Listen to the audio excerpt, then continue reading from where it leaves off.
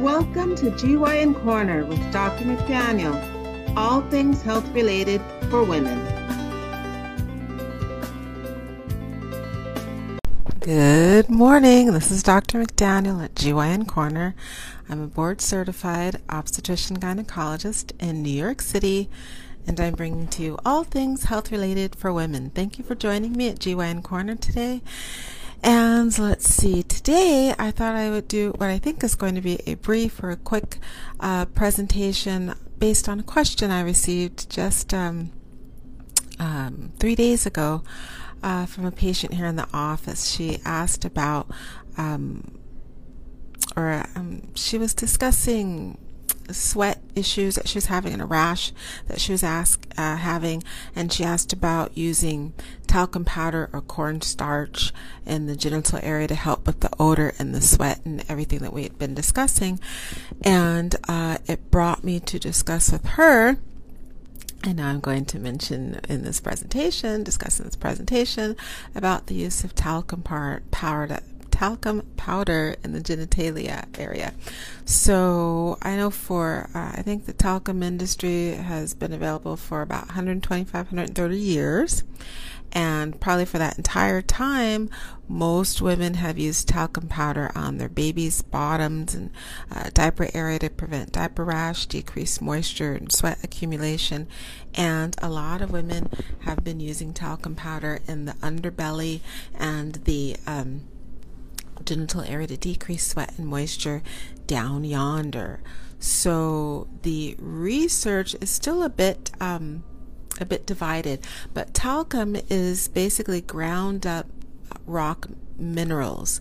So it's ground up rock minerals, and there are two different types of talcum.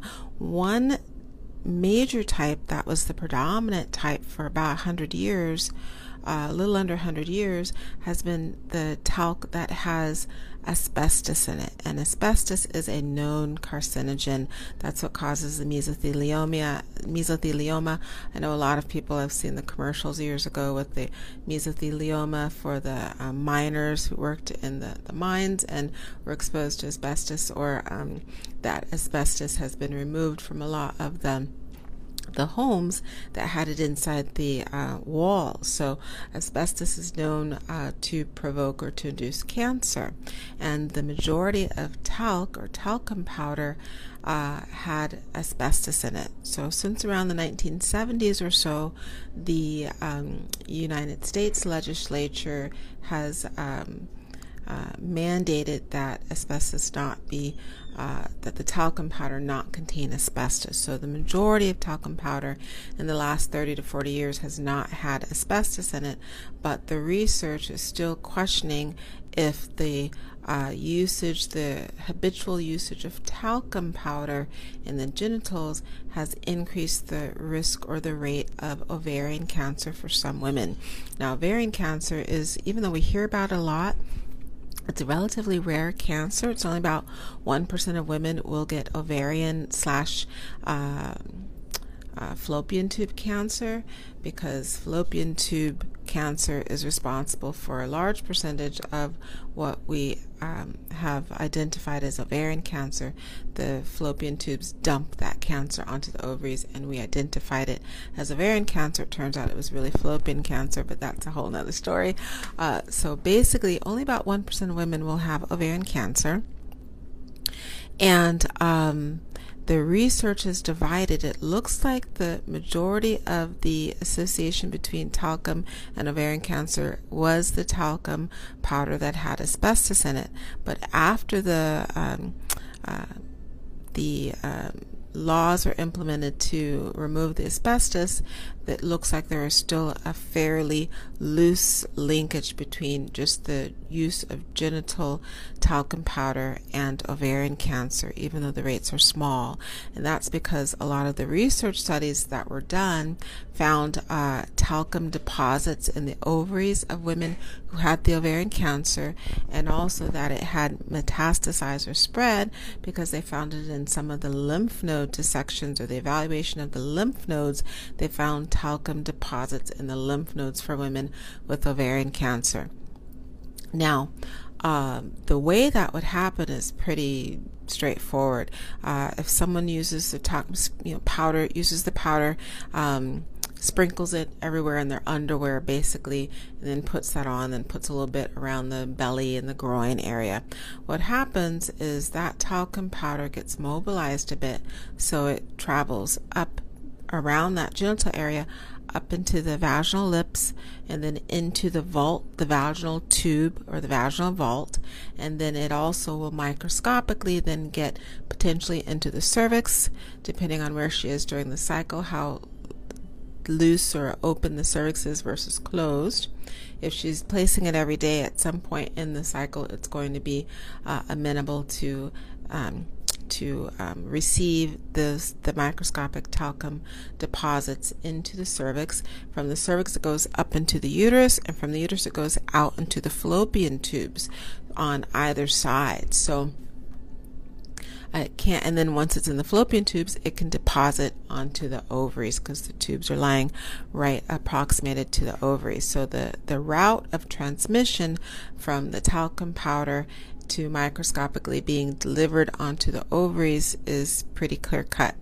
And then where the question is once that talcum powder or the microscopic deposits of talc lie on the ovary, the thought is that they induce an irritant response. So they become an irritant. That irritant reduces an inflammatory response, produces an inflammatory response. That inflammatory response causes scarification, and at some point it becomes a carcinogen. So that's the question. But because they have seen a lot of case reports, thousands of case reports now that have shown ovarian cancer and then talcum deposits in the ovaries and in the lymph nodes, the question still remains strong if there's a direct carcinogen factor of talcum genital use. And the women that they have seen these links in are adult women who have used it on a daily, habitual, regular basis for years and years and years. The average has been about 25 to 30 years of usage. It does not appear to be linked to baby girls who are who have had baby powder or talcum powder used in their diapers. So most girls are only going to wear diapers for maybe the first year and a half of life, at the outside maybe 2 years of life. So a year and a half to 2 years, or even if it's 3 years, that's such a short amount of time. It would not be there has not been any obvious linkage to usage during the diaper years for causing ovarian cancer. However, adult women who use the talcum powder habitually on a daily, regular basis for 20, 25, 30 years, it does look like there may be a strong association. So for that reason, I always recommend to my patients not to use the talcum powder daily. If they want to use it during the summer, a couple of hot days, they sweat profusely, or they notice that they have a body odor when they sweat, a couple of days, during a heat wave or something like that in the summer, is not going to set someone up for an issue according to the research. But if someone's using it just as a matter of daily hygiene for years on end, then that would definitely not be recommended, because it does have a large question mark or a kind of a black cloud over it. So I hope that's been helpful information on the use of talcum powder and its risk factor for ovarian cancer. Thank you for joining me at GYN Corner today. Have a great rest of your day and week. Bye.